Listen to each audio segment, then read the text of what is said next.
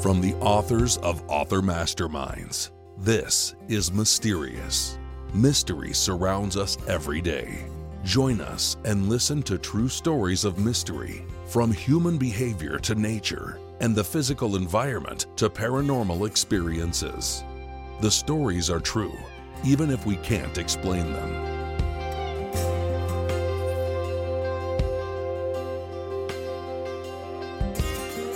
Welcome to the beginning of the second season of Mysterious.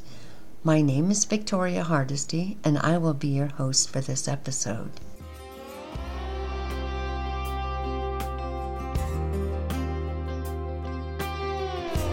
I'm here today to tell you some stories that abound in the deserts of California, where I live. I happen to live in the Mojave Desert, but the ghost stories are everywhere.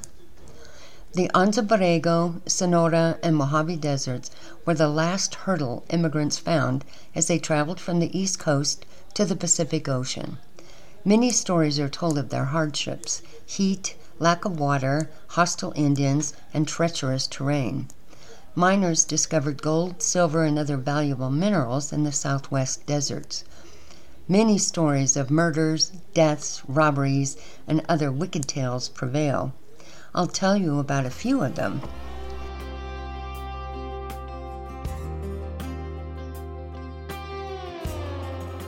The Lady in White.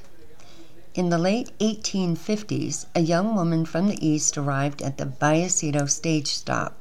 She was traveling to meet her young man who'd found gold near Sacramento. She was so ill when she arrived, she had to be carried into the back bedroom at the stage stop. No one at the station knew what ailed her. It could have been bad food, the hardships of travel, or bad water. But she died shortly after arriving. Those running the stage stop went through her luggage and found a beautiful white dress among her things. A wedding dress, perhaps? They dressed her in the white gown and buried her near the station. Down through the years since, on moonlit nights, the woman in the white gown walks restlessly around the station. She never harms anyone, but her presence is disconcerting to anyone who sees her.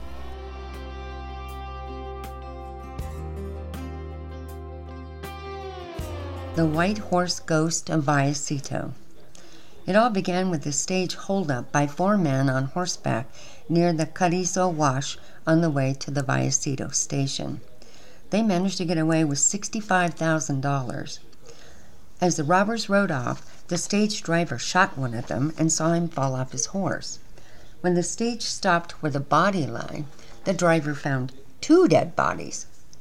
The driver assumed the leader shot one so he could keep more of the gold. The robbers stopped to bury their loot in the hills on their way to the Vallecito station. They corralled their horses and went into the saloon. An argument ensued as they discussed the division of the loot. It got heated and violent before the leader decided to go out and check on the horses. When he returned, he rode his horse through the doorway into the saloon and shot his partner. As his companion lay dying, he pulled his gun and shot the leader dead. Spooked by the gunfire, the white horse turned and ran into the hills and disappeared without a trace. People say on moonlit nights, the ghost of the white horse gallops through the sand near where the robbers hid their loot. They can see and hear the white horse until it disappears into the night.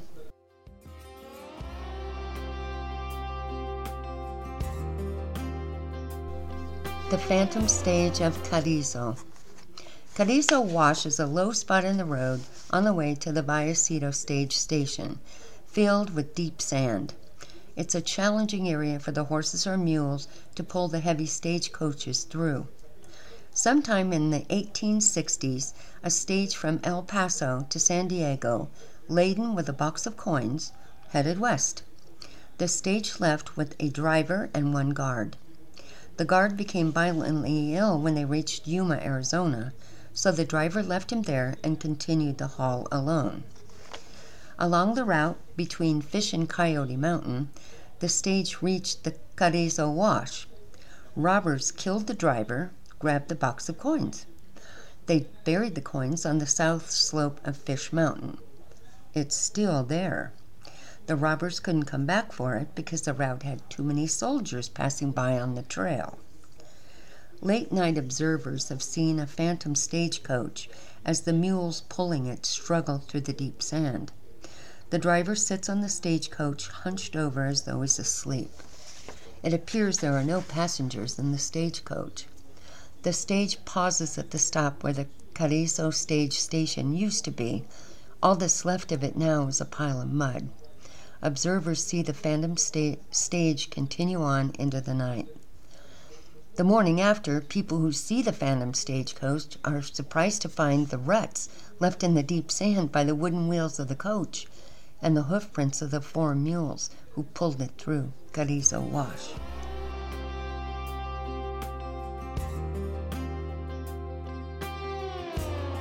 Hi, I'd like to take a pause for a moment and talk to you about one of my books. I write stories about Arabian horses, and many of them are set in the high desert where I live. Freedom, Wonder Horse Book 5, is about Freedom, who was abused and betrayed by every human he came in contact with as a young horse.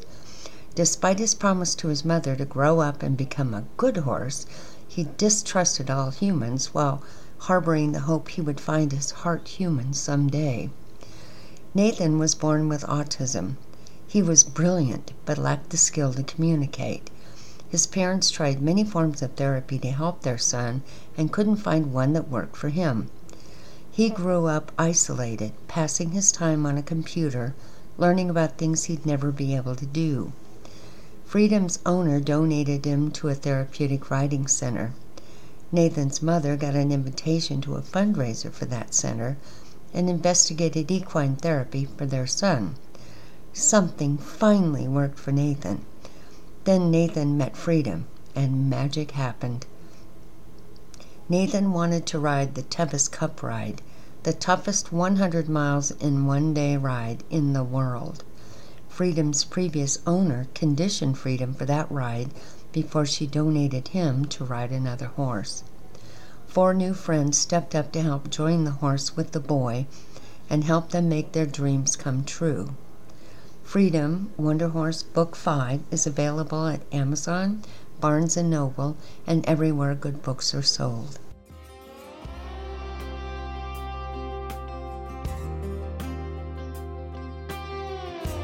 Ghost dancers at Yaqui Well.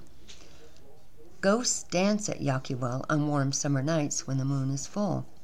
They are said to be the spirits of 3 men traveling from Yuma, Arizona to California, seeking their fortunes. The 3 decided to take a shorter route through the desert. They arrived at Yaqui Well, tired and nearly dead from thirst and starvation. When they found the well, one of the 3 drank as much as he could hold. Unfortunately, it killed him. The other 2 men drank from the well, but survived. When they moved their friend's body to bury it, the 2 men noticed rock pieces fall out of their dead friend's pockets. They found gold in the rocks. Their problem was they didn't know where their friend found the rocks in the first place. They became very excited about the gold, but the more excited they became, the more suspicious of each other they got. That turned into a frenzy. The 2 began to fight each other with their bare hands until one of them drowned the other in the muddy waters of Yaqui Well. An Indian watched this all from a hill nearby. After the death of the second man, he felt safe talking to the remainder.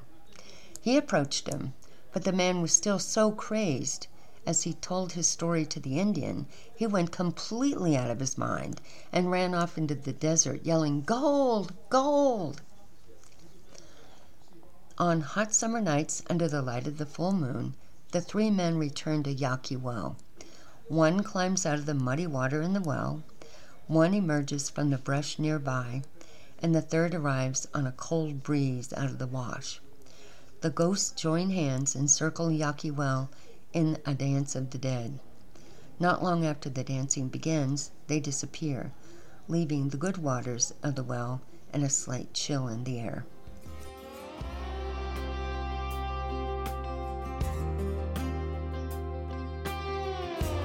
The 8-foot skeleton. Somewhere in the desert between the Superstition Mountains and 17 Palms, you may see an 8-foot skeleton with a lantern in his chest at night. An old prospector, Charlie, Arizona, was the first to report seeing it. After setting up his camp on a dark night, he was settling down for the night when he heard his burros making unusual noises. He got up to check on them and saw a giant skeleton with a lantern lit shining through its rib cage. He watched it hobble around as if it were looking for something. Then it disappeared over a ridge. 2 years later, 2 prospectors had the same experience when camping in the Superstition Mountains. They too saw the light flickering, but it disappeared over a ridge. One thought it looked like a skeleton with a light in its chest. Eventually, they both decided it was a reflection off a rock. A year later, a traveler came into the Vallecito station, telling the story of a skeleton wandering the desert carrying a light. The story got around, and the 2 prospectors decided to search the desert for it. On their 3rd night out, they encountered the ghastly thing. One of them shot his gun at it. The skeleton didn't react. The 2 men followed the thing for 3 miles as it walked in a strange gait over ridges and through valleys before they lost track of it. Many people believe the skeleton is the ghost of a prospector who discovered the Phantom Mine, which has been lost for many, many years. Maybe the skeleton is the same as everyone else. The Phantom Mine is still lost, but the skeleton continues to search for it.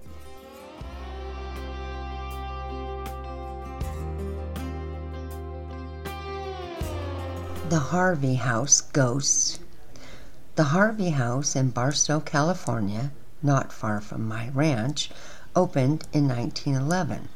It is on the National Registry for Historic Buildings. It was a hotel and restaurant for passengers on the Santa Fe Railroad line. Initially, it was a 3-story building that included a restaurant and hotel, a station master's office, a ticketing agent, and facilities for railroad workers. But there were a few souls who never left the place. Rachel was one of the Harvey House girls, usually young women from the East Coast or Midwest who came to the West for a change of scene. They wore the same uniform and were waitresses in the restaurant or maids in the hotel. Rachel was engaged to be married to a soldier who served during World War I. They were to be married when he came back home from France. When she was notified of his death overseas, she was so distraught she threw herself off a 3rd-floor balcony. She died on impact. People regularly see Rachel walking outside the hotel along the promenade beside the tracks, smiling and friendly until she disappears. Emily was the station master's 8-year-old daughter. She often appears in visitors' photos on the stairwell to the upper floors. There's also a young boy sitting outside in early 20th century clothing with his back to the wall, playing with toys from his time. One other spirit inhabits the building. An early 20th century boiler explosion in the basement killed the man who worked there. He often appears in the basement or on the stairway to the 1st floor, with half his head gone and a cigarette dangling from his mouth. Today, the Harvey House is used for office space. The people who work there do not linger after dark.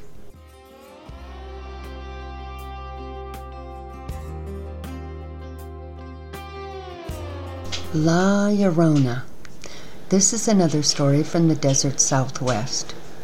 La Llorona is Spanish for the weeping woman. It begins with a young girl, Maria, growing into young womanhood. She fell in love with her best friend, Cayo. He asked her to marry him, and they became engaged. But Cayo fell in love with a beautiful woman named Morena. Maria, broken-hearted, visited the home of an old witch. "Why are you coming to see me?" the old woman asked her. Maria poured her heart out. "I'm so worried about my Cayo. This woman has his attention. What should I do?" The old woman said, "Bring me some clothes of Cayo's, bring me some clothes of Morena along with some of her hair, and bring me some of your clothes and your hair. I will take care of it for you." That Friday night, Maria gathered the clothes of Morena, she gathered the clothes of Cayo, and she gathered her own clothes and took them to the old woman. The old woman sat and made dolls and put the clothes on them. Then she asked Maria to leave. The next morning, Maria was to be married to Cayo. She was at the church, standing at the altar in her beautiful white dress, waiting and waiting. No Cayo. Maria's cousin came up to her and told her the bad news. Cayo married Morena that same morning. The witch, being senile and old, instead of tying Cayo's doll and Maria's doll together, grabbed Morena's doll instead and tied her to Cayo together for all eternity. To this day you can see Maria with her long flowing black hair and her beautiful white wedding dress walking through the desert, crying from a broken heart.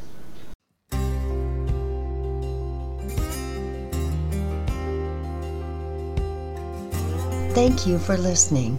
This podcast is sponsored by Author Masterminds and the Readers and Writers Book Club. Please check the show notes for more information about the book club and my books. We'll be back soon with another episode of Mysterious.